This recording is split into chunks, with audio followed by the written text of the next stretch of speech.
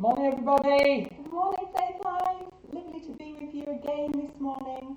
Another beautiful morning. I can't believe how glorious it is again. I think most of the Sundays we've been doing this, it's been really hot. So I think we must be having a good summer, or at least we're having lots of good Sundays. So it's so good that we are with you. And thank you, Mike and Flick, for leading us in worship. It's, as usual, so good. And also to Paul and Susie for leading us through communion. It's so good to do communion together as a family. I think that's just so important, and it blesses the Lord.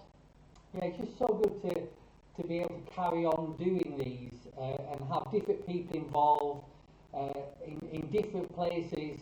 Even though we can't physically meet together, we can still connect. It's so good, you know. Before Cheryl and I come up here, we see you all coming on online, and that's really encouraging. Yeah. And we see all your names coming up, and we go, yay! Just to see them. We love your comments too. It makes us feel really connected. So keep doing that. We encourage you. We encourage you to connect with each other as well, as we do every week. That's really important. So we've got another good preach coming up from Mark, how to kick the devil out of your life. I keep wanting to say how to kick the devil's butt, but I think that's obviously in my mind. The problem's where you put your butt, you see. Well, it is where you put your butt, and that is a really good thing. But as Mike and Flick were worshipping, I just really got hold of the verse of our God is a lamb. We know him as the lamb and what he did for us at the cross as a sacrificial lamb. But that lamb is also a roaring lion, the Lion of Judah. And who can stop him? Nobody. Nobody can stop him. And that is so important for us to get hold of. And Jesus gave us his authority. So really, nobody can stop us. The devil cannot stop us because of who we have got on the inside of us. And as we go into these weeks and we get hold of these tools so that we know how to stand in that authority that Jesus has given us, it is so important.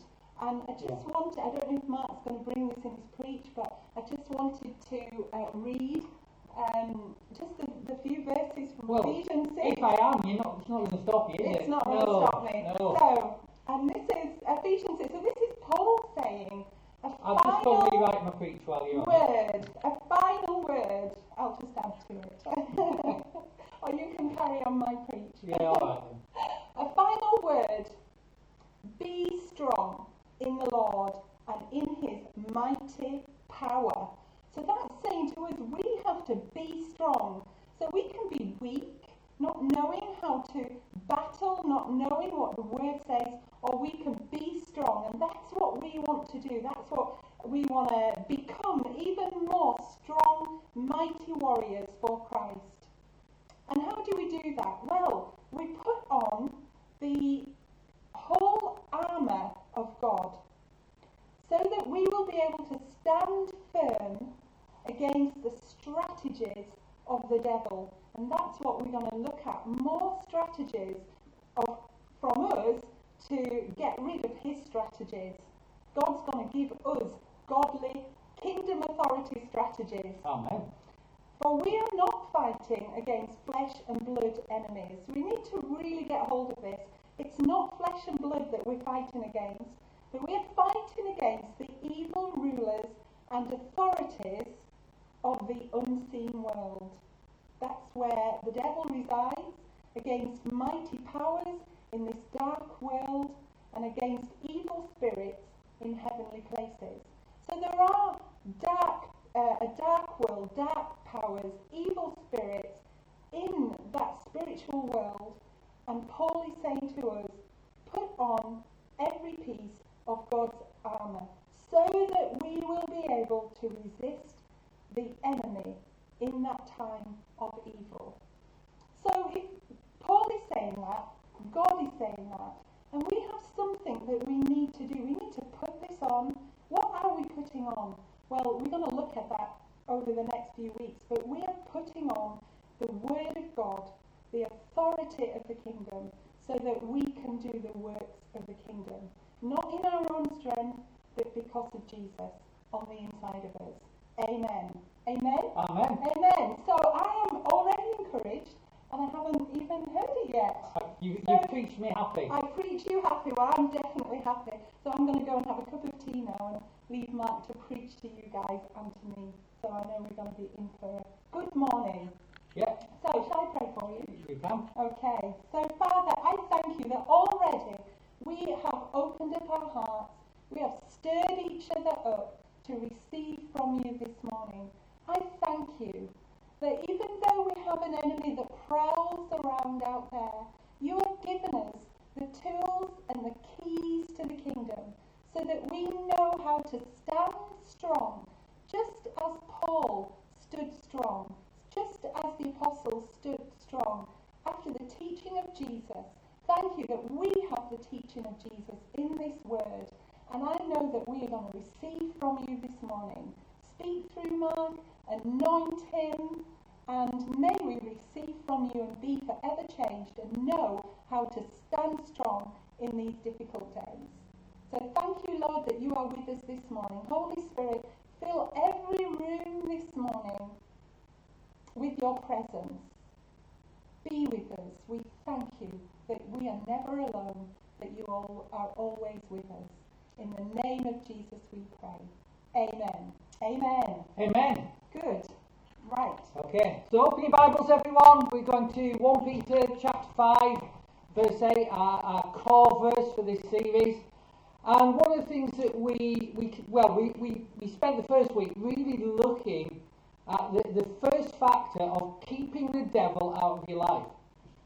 And one of the things that I said last week is that often when we get attacked, and whether that's attacking us where we are now or just dragging up things from the past, dragging up stuff we've made a mess of, dragging up stuff where people have hurt us, where we've got offended, where there's unforgiveness, all those sort of things. When the first thing to do with that is not to give the enemy any place in your life. Not to give ground to the enemy. Remember, we looked at that verse where it says, give no place to the devil. And that word place was tophos, which T-O-P-H-O-S, which is where we get topography from. And what that's saying is, don't give him any ground. Don't let him in the first place. And we talked last week about setting our perimeter fence, putting our alarms on, putting our antivirus software in, and making sure that the enemy can't get in the first place.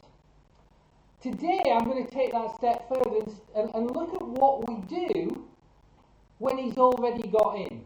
So we're going to take it a little bit further. So the first kick out factor, as I called it last week, was don't give him any ground. Don't give him any ground. But the second kick out factor is what we're going to look at this week. So let's go to 1 Peter chapter 5 verse 8. And I'll read it again for you.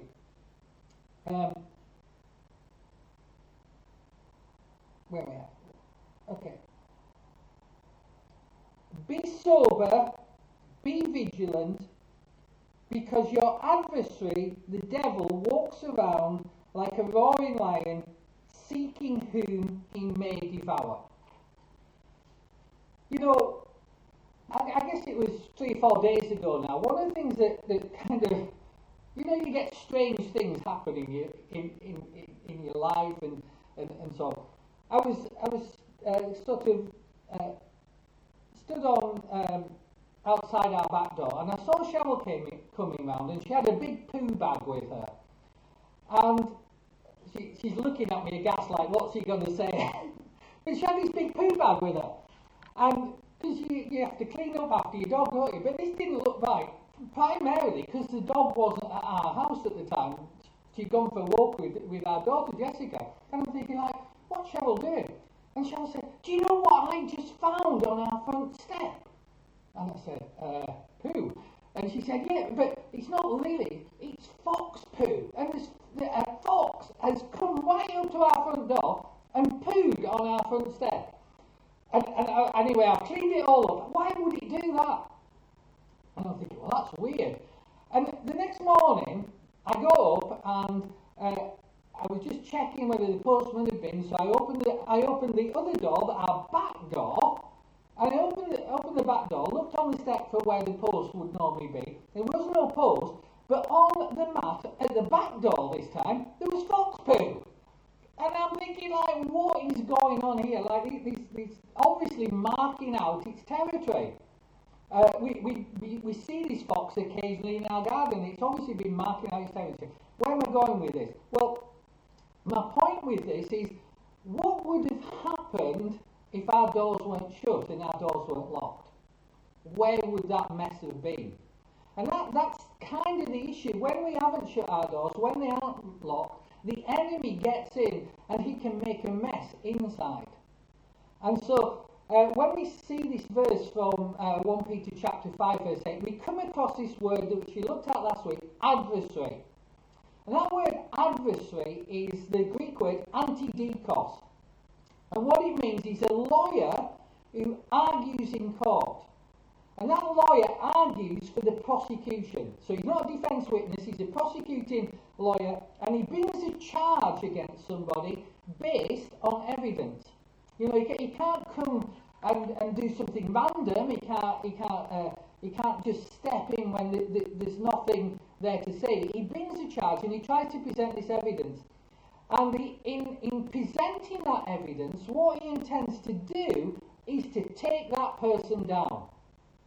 And our enemy, that's what Peter is saying, our enemy is just like that prosecuting lawyer. He comes in, he finds something, and he presents the evidence, and he intends to take you down with that evidence.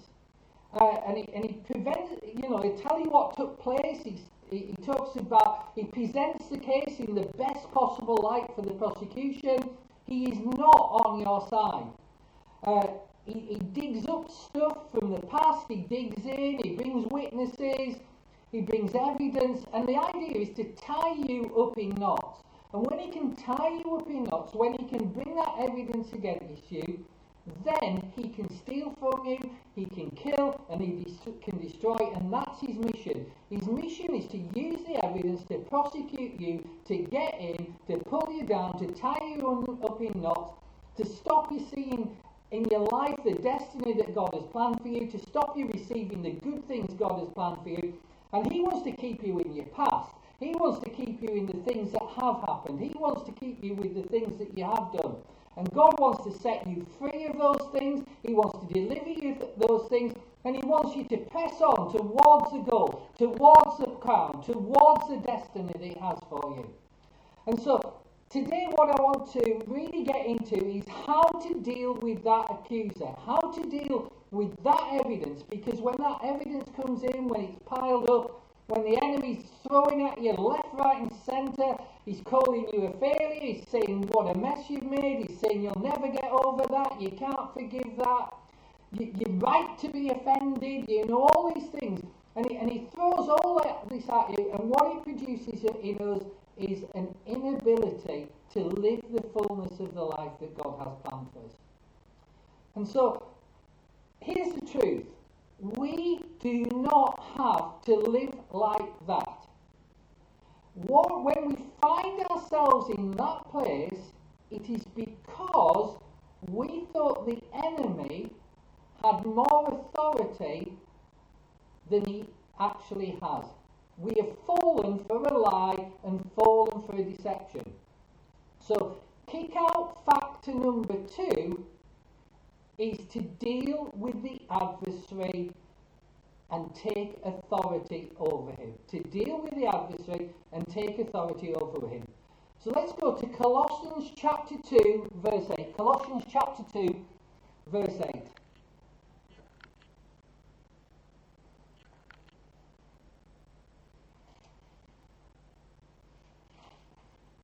How many bits of paper here, many bookmarks. Okay, Colossians chapter 2 verse 8. Well, I'll actually start right at the beginning of the previous verse. Beware lest anyone cheat you through philosophy and empty deceit according to the traditions of men, according to the basic principles of this world, and not according to Christ. So, what he's talking about here is, it's saying be on guard, be aware, make sure that you don't get led off by traditions of men and the way the world thinks. Here's how the world thinks. The world thinks if you've done something wrong, you should pay for it forever. Here's how the world thinks. The world thinks that nothing can change. The world looks at you and it tries to get you to look at your past in order to try and solve the future. The past never solves the future. The past is past. You can't do anything about it. In order to change the future, in order to live differently, in order to walk free, you have to change the way you think. To live differently, you have to think differently. And so what he's saying is you're going to have to think not like the world, because that's the playground of the enemy. You're going to have to think not according to the traditions of men, either inside the church or outside the church, because that's the playground of the enemy. What you have to think is the truth about who Christ is, and put him right at the centre. So here we go. Verse 8. For Christ, for in him dwells all the fullness of the Godhead bodily. Now that is just such an awesome verse. I don't know whether we ever get the full impact of that, but the first thing I want you to see about that verse is it's in the present tense. That means whatever second you were reading that verse, whatever moment you encounter that verse, whatever point in time you think about that verse, it is true. It is true about Christ now, it is true about Christ when I started this sentence, and it will still be true about Christ when I finish the end of this sermon and forever into the future. In Christ dwells the fullness of the Godhead bodily. And that means that the entire essence of God, the entire authority of God, the entire glory of God, the entire power of God is given complete expression in Christ. Christ is the fullness of God. He is in God and God is in him in complete fullness. There is no difference. They reflect one another perfectly. And that's what it's saying about Christ. Now you're going, well, what's that got to do with me? Well, let's go on a bit. Let's see the logic of what Paul is saying in Colossians. In him dwells all the fullness of the Godhead bodily, and you are complete in him, who is the head of all principality and power. Some of your translations are actually a bit more helpful than the one I'm using. Mine says, and you are complete in him. Some of your translations will say, and in him you have attained fullness, which is kind of a better, fuller translation of what's been expressed here. Now, just let's get our heads around this, because it is absolutely huge. In Christ, all the fullness of the Godhead dwells bodily, and in him you have attained fullness.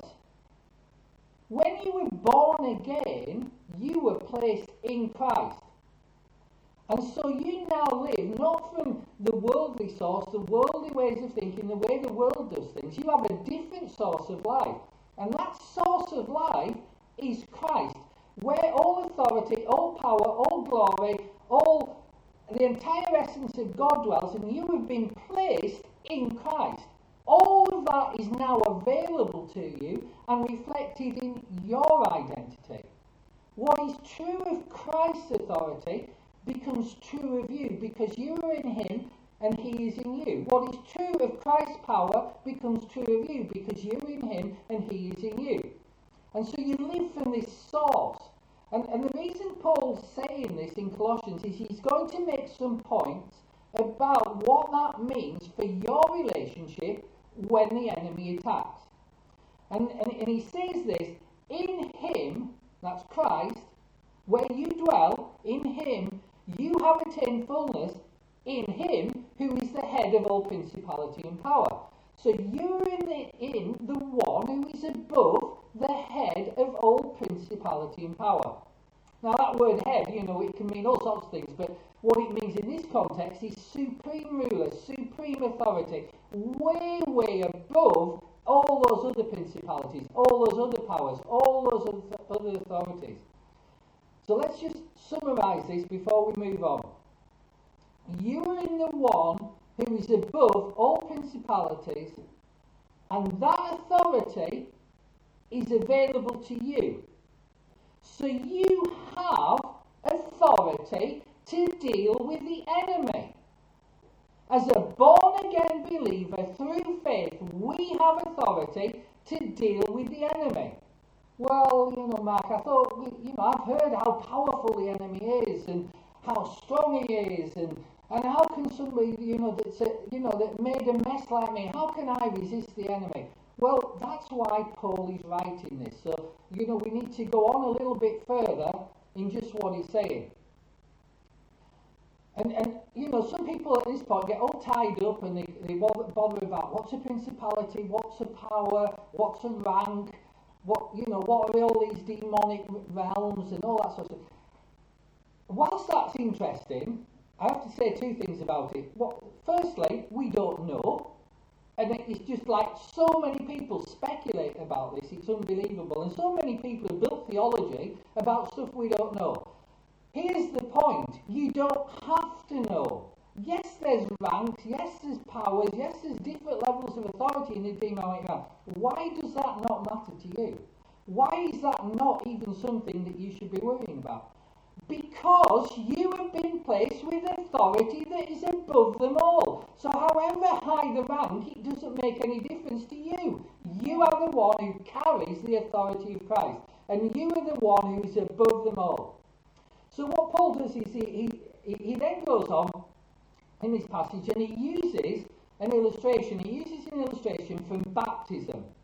And he says that when we identify ourselves with the cross of Christ, and we appropriate its benefits by faith, then we are baptized into Christ. We are placed in him, and he places his spirit in us. The spirit of Christ becomes one with our spirit. Now, none of that is done on the basis of our merit. Now, this is really important to understand. Us receiving salvation and being placed in Christ, and him coming to dwell in us by his Spirit, is not in any way based on our merit. It is based on grace. What the victory that Christ won at the cross, and Paul's going to explain this in a minute, so I'm going to try and explain it to you, but the victory that Christ won at the cross provided this for us. Christ is victorious. Christ is the one with the authority, and through the forgiveness, through the payment of the cross, he offers us forgiveness, he offers us eternal life, and he accepts us into his body. He welcomes us into the family, and he does that not based on our merit. That is open to everyone, but he does it based on his merit. This does not depend on us. He does it based on grace. That is entirely his merit, his victory, the price he paid for at the cross. So how do we receive that? We don't receive it by doing great things. I know we would like to think that it's based on what we do and how good we are and how much we manage to clean ourselves up and how perfect we are. But none of it depends on that, since grace is a free gift that is offered to anyone without exception.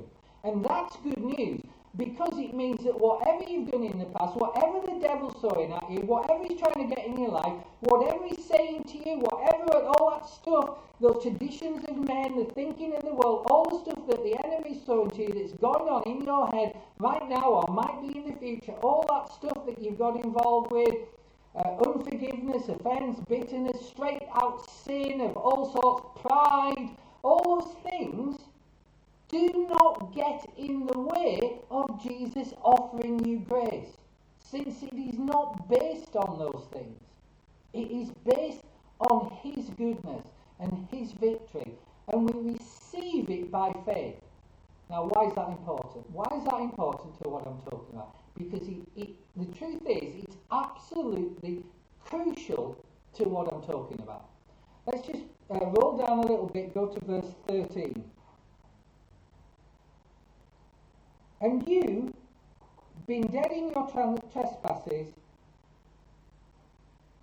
and the uncircumcision of your flesh, he is made together alive together with him, having forgiven you all your trespasses.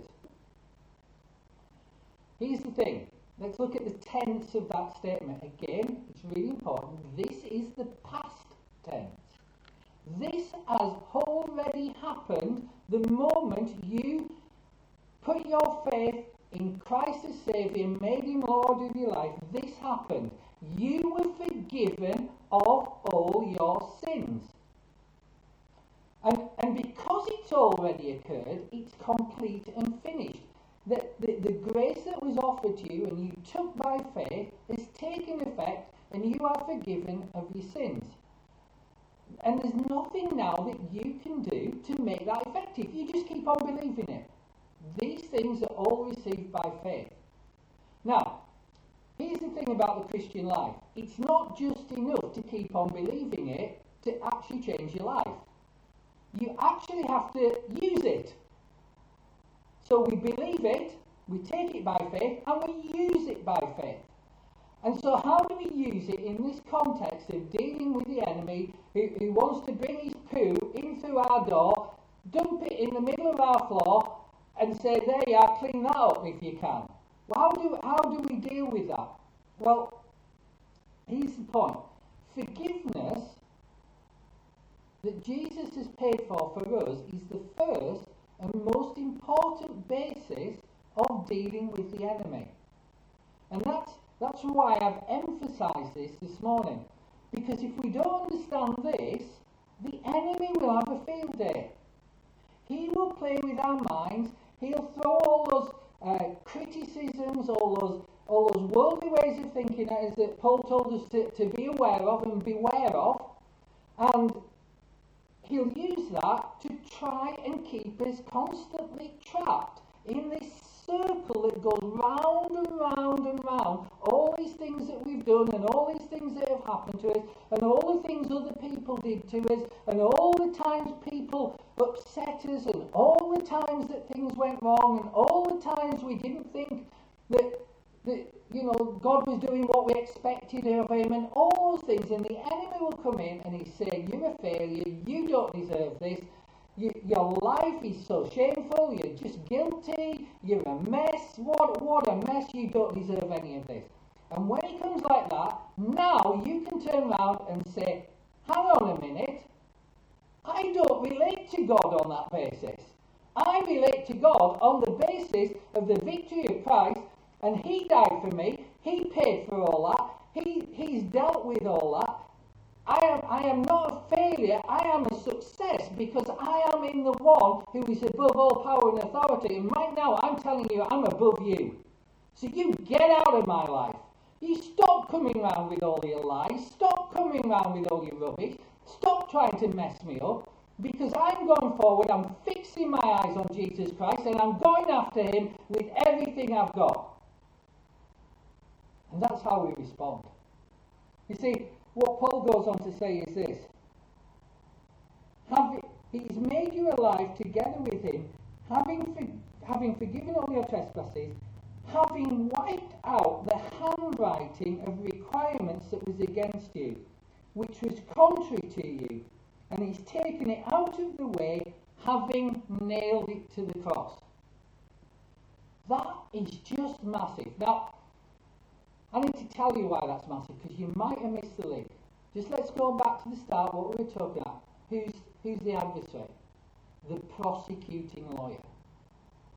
The one who brings the evidence, the one who brings the accusations, the one who tries to condemn, the one that tries to just tell you how bad you are, what a failure you are. That's the way he works. And how does he work? He uses law against you. He says, you transgressed there, you got it wrong there, you failed there, you made a mess there, you let God down there. And here's what Jesus did. Here's what this says. It says everything that the enemy could have used to accuse you before God was nailed to the cross and taken out of the way permanently, and the enemy can no longer use those things against you as far as God is concerned. And if he can't use them against you as far as God is concerned, it's about time we stopped letting him use them against us as far as we're concerned. This is just so important. It's just so key. You know, I just want to really clarify something here, because when we hear stuff like that, it is immensely powerful. But the first thing the enemy will do is he will come in and he'll try and twist all that and again take its power away. So having established that there is no condemnation, that there's no guilt, that Jesus has dealt with all that stuff that the enemy could accuse us with, and he can no longer accuse us, what the enemy then comes along and says, so, you can just do what you like. And anything that makes you feel unhappy, anything that challenges you, anything that says you shouldn't be doing that, then that's wrong. This is where it's really important we understand the difference between condemnation and conviction. Because condemnation is the enemy's weapon, conviction is the Holy Spirit working in our life for our good, to change us into the image of Christ. So how do we tell the difference? Here's how we tell the difference. Condemnation makes us feel failures, it makes us feel a mess, it locks us into unhealthy cycles, it roots bitterness, it roots offence, it roots unforgiveness, it roots pride, it roots jealousy, it roots all those things in our heart, and recognising that's in us, it makes us run away from God. It makes us go, I can't deal with God because he's going to be angry with me. That's condemnation. And that's what's been holding us, and that's what's been messing us, and that's what religion gives us, and that's what grace sets us free from. So how do we know conviction? Conviction doesn't make us feel we want to run away from God. Conviction shows us where we still need to go to be like Christ, what needs to change in our heart, and it helps us to run to God, knowing that the arms of the Father are wide open for us and we can go boldly before the throne of grace. Yes, conviction tells us where we're falling short of the fullness of Christ in us, where we're walking according to our flesh instead of according to our spirit, where we are feeling uncomfortable about it because it's not natural now for us to walk according to our flesh, it's natural for us to walk according to our spirit. And in identifying that, we run to God. And that's what the Word does for us, that's what the Holy Spirit does for us. But it doesn't tell us we're a failure, it doesn't tell us we're an irretrievable mess, it doesn't entrench all the bad stuff, and it releases us to the new stuff because we can come boldly before the throne of grace in our time of need. Why is that all important? Here's why this is important. Because we have rightful access to the throne of God.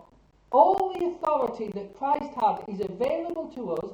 The handwriting that was against us, the accusations that the enemy brings, the lies that he brings that tie us up into knots and mental pain and get hold of our emotions and just make us see ourselves as failures and useless and victims of our past, that has been wiped out. And the only reason we ever go there is because we're listening to what the enemy says and not what God says. Remember last week I talked about antivirus software. This is kind of a version of antivirus software. I'm not a techie person, I don't really understand the difference, but this is your firewall. This is what you use to stop this stuff impacting inside. You declare the truth of who you are in Christ. Now, how do you do that? Well, thank you, Cheryl Baines, because I'm now going to go to Ephesians chapter 6. Yay. Cheryl's now very excited that I'm going there. Ephesians chapter 6. Great verse. And starting at verse 10. Finally, my brethren, be strong in the Lord and in the power of his might. Where I'm going to go to here is I'm going to show you another kick-out factor. Kick-out factor number 3, let's call it.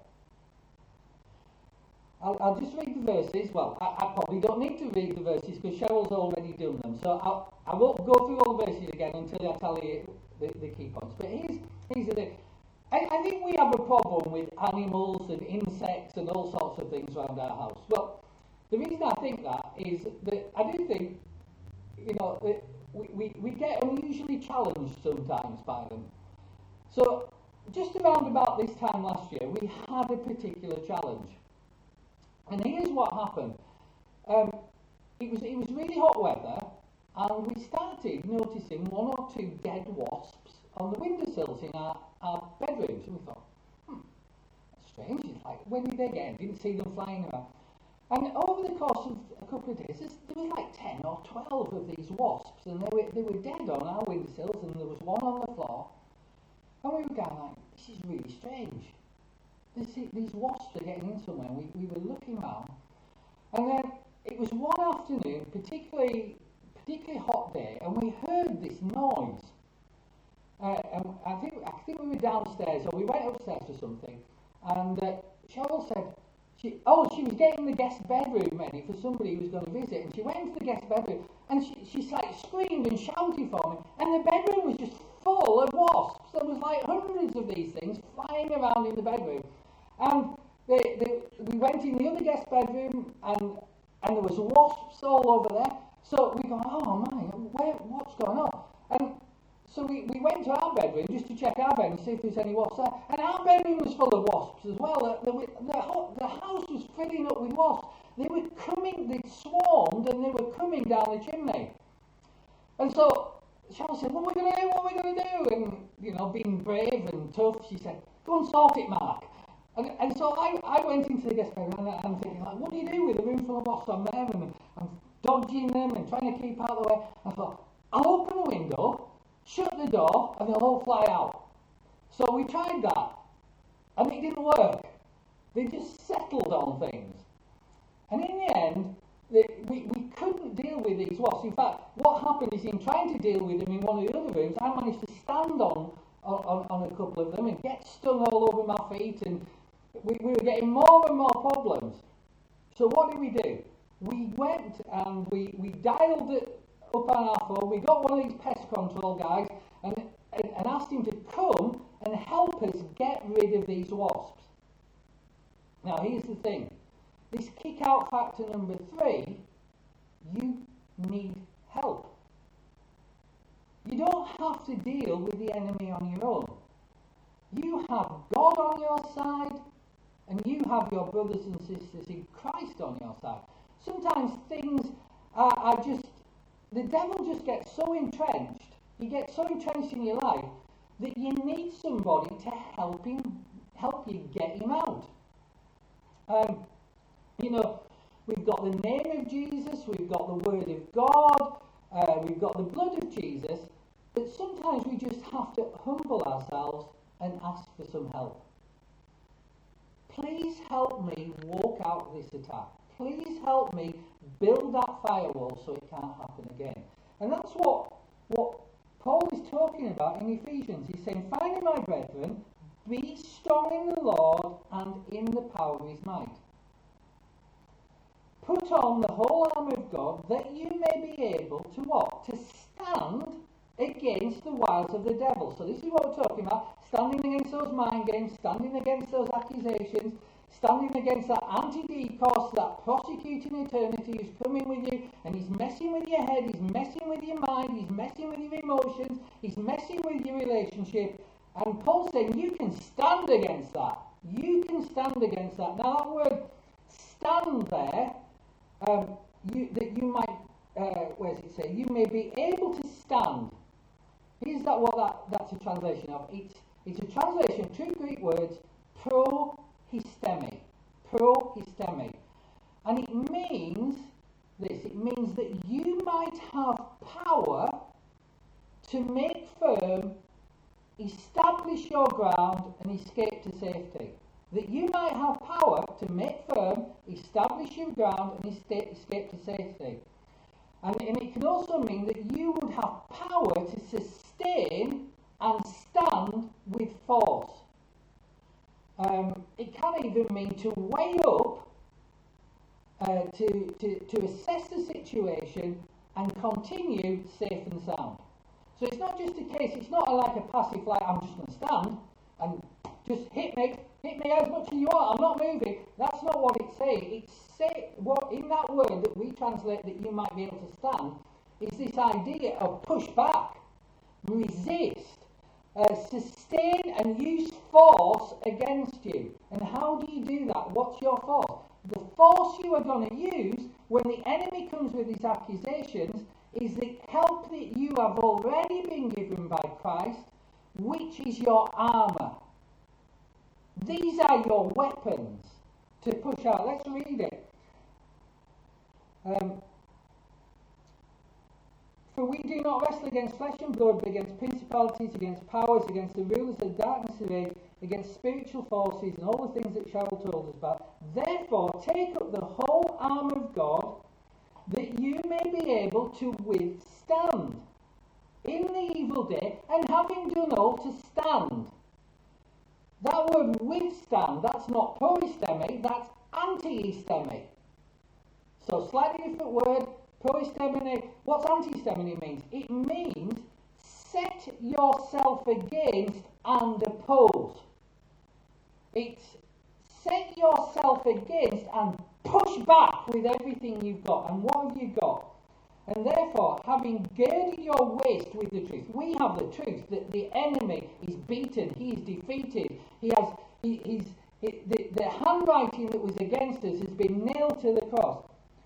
Having put on the breastplate of righteousness, we have Christ, the Spirit of Christ lives in us. We have been made in right standing with God. So enemy, I'm in right standing with God. You are not coming to me and spreading your lies, saying that God has rejected me, that God, that I'm useless, that I'm a failure in God's eyes. I have right standing with God, and the righteousness of Christ dwells in me because his Spirit dwells in me. And having shod your feet with the preparation of the gospel of peace. I have peace with God. I have peace with God. Jesus paid for my peace with God.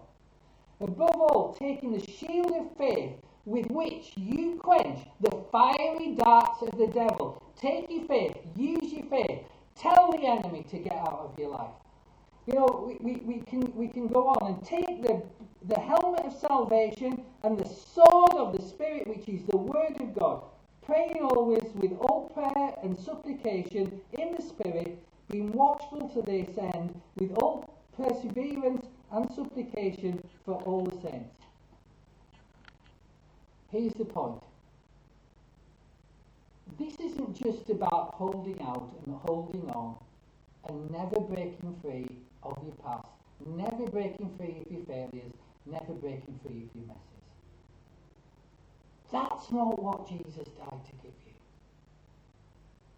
Under the authority of Jesus, you can push the enemy out of your life, even if he's entrenched, even if he looks like he's pooed on every surface in your life.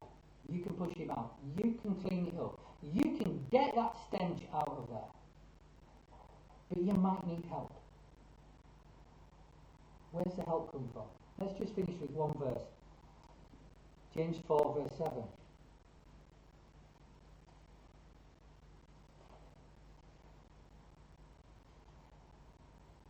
Here we go. This is such a powerful verse. James 4 verse 7. Therefore submit to God, resist the devil, and he has to flee from you. Resist the devil and he has to flee from you. He has no choice. Why has he no choice? Because he's got nothing he can use against you. Here's how this works. Submit to God, resist the devil, he flees. Two components. Here's the one that is just so beautiful if we get it. That word submit. That word submit is a Greek word, hupatasso. It's a word that's caused lots of confusion because we have kind of an idea of submission that is enforced, that we are made to submit, that somebody in power or authority tells us we've got to submit, and if we don't, we get beaten up, and we carry all those worldly ideas and traditions of men that have got enthroned in our religious, traditional thinking in our churches and in our society, and we carry that idea of submit into that sentence. But that Greek word hupetasso doesn't mean that. It doesn't mean that at all. Yes, it means submit, but it's not that picture of submission. Here's what submit means. It means one who voluntarily submits and defers to someone else. But here's the beautiful bit. It means to hide behind someone and take protection from that person. You know, we'd have a whole less issue about women ministry in churches if we knew that's what that word meant. It means to hide behind someone and take protection from them. And what James is inviting us to do there is to hide behind God, get God's help on our side, get the help of the church on our side, admit that we can't do it, admit that our pride, our efforts, our intellect, our working on the tradition of men and the ways of the world isn't solving this in our life. And to be humble enough to go, God, I need you to help me sort this. It's just not working when I'm trying to sort it myself. And so when we do that, we place ourselves in a position of help from our God. From God. Just like that guy that came with his sprays and his puffer things and forced the wasps out of our house and they all died and fled out the house and flew out the windows and back up the chimney and they just went. When we get help from God, when we get help from the God who is in his people as well, when we get help, when we look for help, when we're humble enough to say, something needs to change here. I'm not seeing it straight. I'm not understanding it straight. The devil's having a field day. What do? We go get help. And when we go to God, on that basis, here's what he does. He says, stand behind me, son. Stand behind me, girl. I'm going to deal with him, and he's got to go. And he's going to go, and he's going to go fast. So instead of you seeing him coming, he's going to see me coming, and he's out of here. So what do?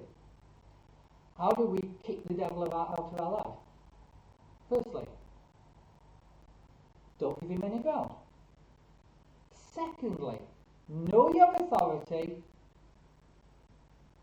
face the accuser, and tell him he has no hold on you. And thirdly, humble yourself. Humble ourselves before God. Hide behind God.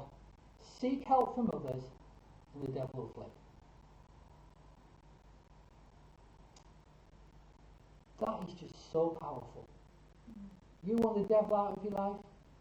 Then they're the first three principles. You know, if you don't know Jesus, and he isn't your Saviour, and you've never met him, but you just stumbled on this, you stumbled on this morning, or sometime during the week, or sometimes in the weeks to come, then you can actually make a difference. You can actually change your life. You can humble yourself and say, God, the way I've been doing this, it's a mess. You know, you might think, well, you know, I've got a nice life. I've got, a lovely life. But really, in finding this, what you found is that actually there's a hole that needs filling. That your life really is missing God. And so if these words have impacted you this morning, then I'm going to just ask you to pray this with me. Father, just speak these out after me. Father, I come to you now, and I humbly admit that I need you. That I've made a mess of things. That I can no longer do this on my own. I ask you, like Mark said, forgive me of my sins. I make you Lord of my life. And I ask you to come to live in me by your Spirit and placed me in you. In Jesus' name. Amen. So if you responded to that, if you want us to let us know about that, if you want help, it would be just so good to know about what was been happening. We are so encouraged that people have been coming back to Christ and getting saved for the first time through stumbling on these things on a Sunday morning or during the week. We've heard several testimonies of salvations now. We've met some of you. Despite, social distance and all that, we're just so encouraged by what God is doing. And if you responded, if you said that prayer this morning, we want to hear from you, because we want to help you. We want to help you take the next steps. So you can message us on Facebook, just on the page you're on right now, or you can email us at office@faithlifechurch.org.uk. office@faithlifechurch.org.uk, and we'll get back to you and we'll help you in any way we can. Be blessed. Amen. Got Cheryl now. See? I knew it was coming. I know, every week, as I said last week. No, I meant the verses. Oh, the verses, the verses. I know. I always get really blessed by Mark's teaching, and this one in particular is something that when I first got hold of it, the authority of God, knowing who you are in Christ, and how to kick the devil out of your life, it really changed my life. And I just again want to encourage us to re-listen. There are so many things again in that preach. As I was listening to it, I was thinking about certain things, and then Mark was saying more, and then I tried to catch up with my brain, and it was like, I can't quite get that bit, but I know that bit is really important. Re-listen to it. These aren't things that we just listen to once, twice, 3 times, and then that's it, we've got it. These are the things that we have to keep reminding ourselves about. And as Mark was reading from Ephesians 6, there was the very last verse of number 6, well, the very last verse in this bit, which was verse 19, not the last verse in the chapter.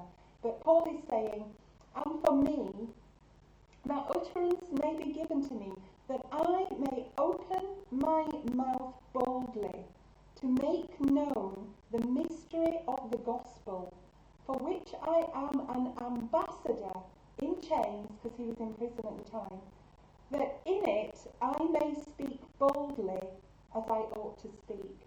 And I was just thinking about why Mark and I started Faith Life.